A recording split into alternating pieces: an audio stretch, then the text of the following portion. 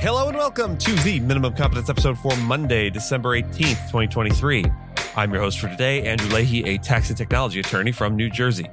In today's episode, we have Giuliani ordered to pay up, Alex Jones wants to settle with Sandy Hook families, Coinbase challenges the SEC, and Activision in California settle workplace harassment suit. Let's prepare ourselves for the least productive part of the year by coming up with good excuses to get out of doing things and read today's legal news. On December 17th in legal history, we turn our attention to a unique and thought-provoking event, the disclosure of Project Blue Book by the U.S. Air Force in 1969. This project, initiated in 1952, represented the Air Force's systematic study of unidentified flying objects, or UFOs, aiming to ascertain if they posed a threat to national security and to scientifically analyze UFO-related phenomenon. The termination of Project Blue Book was influenced significantly by the findings of the Condon Committee, a group of scientists led by physicist Dr. Edward Condon. Their report, published in 1968, concluded that further UFO studies were unlikely to yield significant scientific findings, leading to the project's closure on December 17, 1969.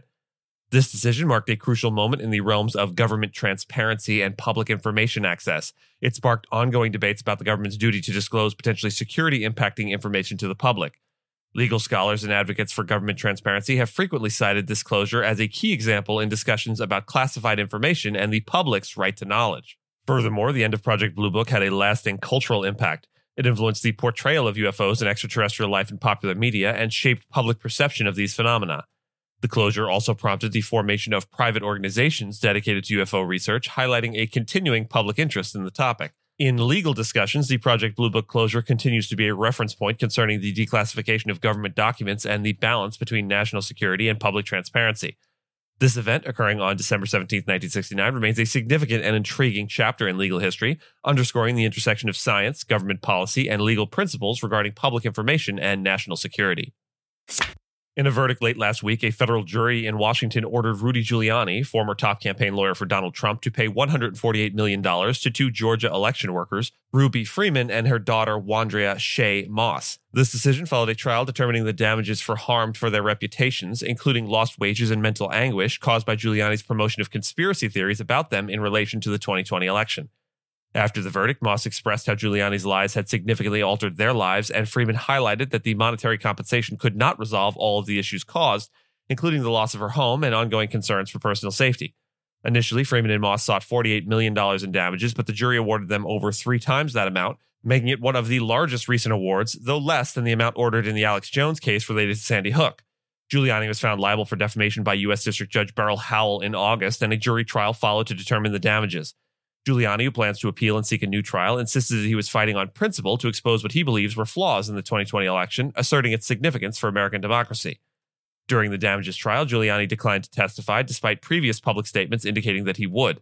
He played a central role in spreading false claims of election fraud in 2020, which Trump and his allies continue to assert.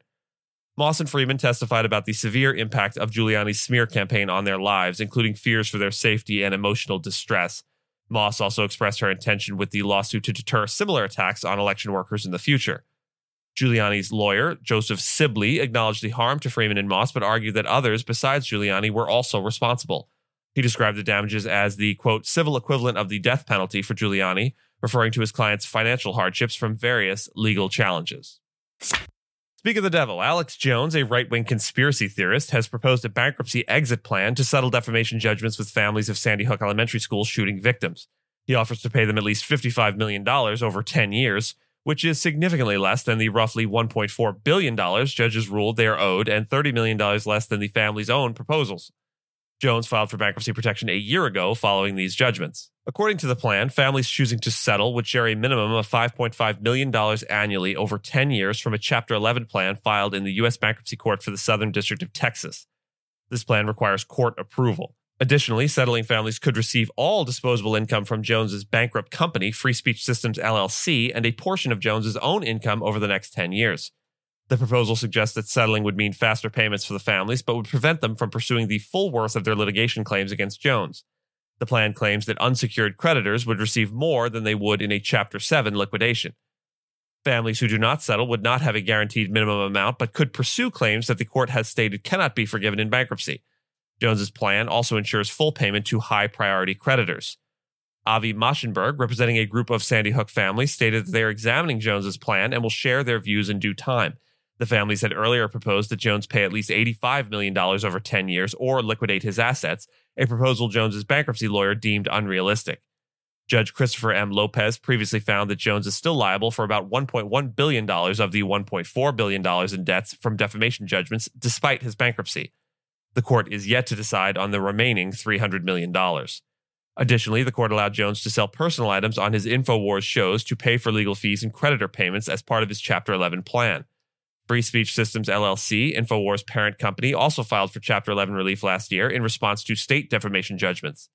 Jones's attorneys have not commented on the recent plan filing. Coinbase Global Inc. is challenging the Securities and Exchange Commission, or SEC's, refusal to establish new rules for trading digital assets. The company filed a petition with the U.S. Court of Appeals for the Third Circuit requesting the SEC to initiate rulemaking. This action came hours after the SEC denied Coinbase's request for clarification on standards to determine if digital assets are securities. Coinbase alleges that the SEC's denial of its request is arbitrary, capricious, and an abuse of discretion, violating the Administrative Procedure Act. The exchange asserts that the SEC's approach to regulation by enforcement without clear rules is unfair. SEC Chair Gary Gensler views most digital assets as securities and believes crypto exchanges should be registered with the agency. However, the SEC has not formally identified which digital assets meet the security definition, leading Coinbase to criticize the current legal framework as unworkable. The SEC, on the other hand, maintains that existing federal securities laws are sufficient for digital assets. The agency relies on the Howell test, derived from a 1946 Supreme Court ruling, to determine if an asset is a security. Gensler asserts that this test has been adequately applied to crypto assets. By way of very brief background, the Howell test is a legal criterion established by the U.S. Supreme Court in 1946 in the case of SEC v. W.J. Howell Co. to determine whether a transaction qualifies as an investment contract and thus would be subject to securities laws. Under the Howell test, a transaction is considered an investment contract if it involves an investment of money in a common enterprise with the expectation of profit derived primarily from the efforts of others. This test has become a cornerstone in U.S. securities laws, particularly in evaluating various investment schemes, including more modern applications like the aforementioned ICOs, initial coin offerings, in the cryptocurrency market. Essentially, if an arrangement meets the criteria set forth in the Howell test, it must comply with federal securities regulations, including registration and disclosure requirements. These requirements are expensive, expansive, and potentially onerous, especially for cryptocurrency exchanges that may not possess the requisite infrastructure and procedures to comply.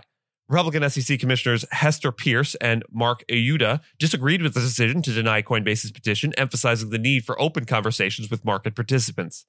The SEC took action 17 months after Coinbase's initial request, which the exchange claimed was intentionally delayed to frustrate judicial review.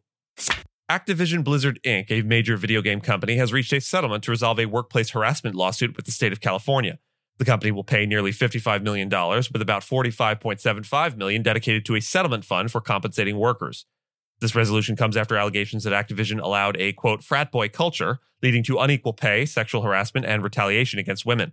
The lawsuit, involving both federal and state courts in California since 2021, was part of a broader litigation that included the U.S. Equal Employment Opportunity Commission, or EEOC. The comprehensive settlement and proposed consent decree will withdraw the state's claims and resolve all open regulatory investigations or complaints related to employee workplace conduct. Activision stated that neither courts nor independent investigations, including the CRD's, that's the Civil Rights Department, formerly the Fair Employment and Housing Department, were able to, through their own investigations, substantiate claims of systemic or widespread sexual harassment at the company.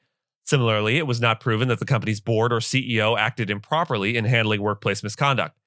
Women who worked for Activision in California as employees or contract workers between October 12, 2015 and December 31, 2020 may be eligible for compensation.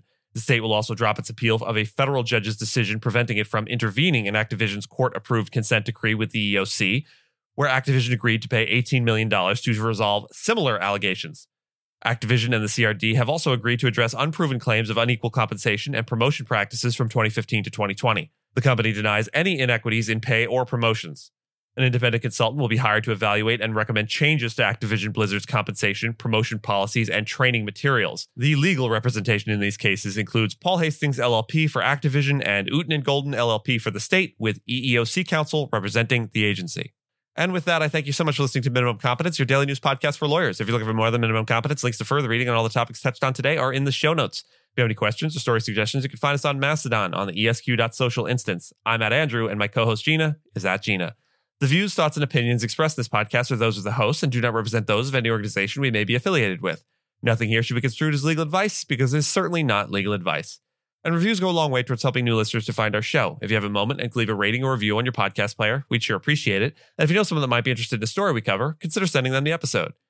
Minimum Competence is available at minimumcomp.com and wherever you get your finely crafted podcasts. If you haven't checked out the website in a while, give it a look. There are complete transcripts and resources for each episode and its corresponding segments, as well as an opportunity to receive new episodes in email, newsletter, form. We'll see you back here tomorrow, and until then, may all of your bells be silver.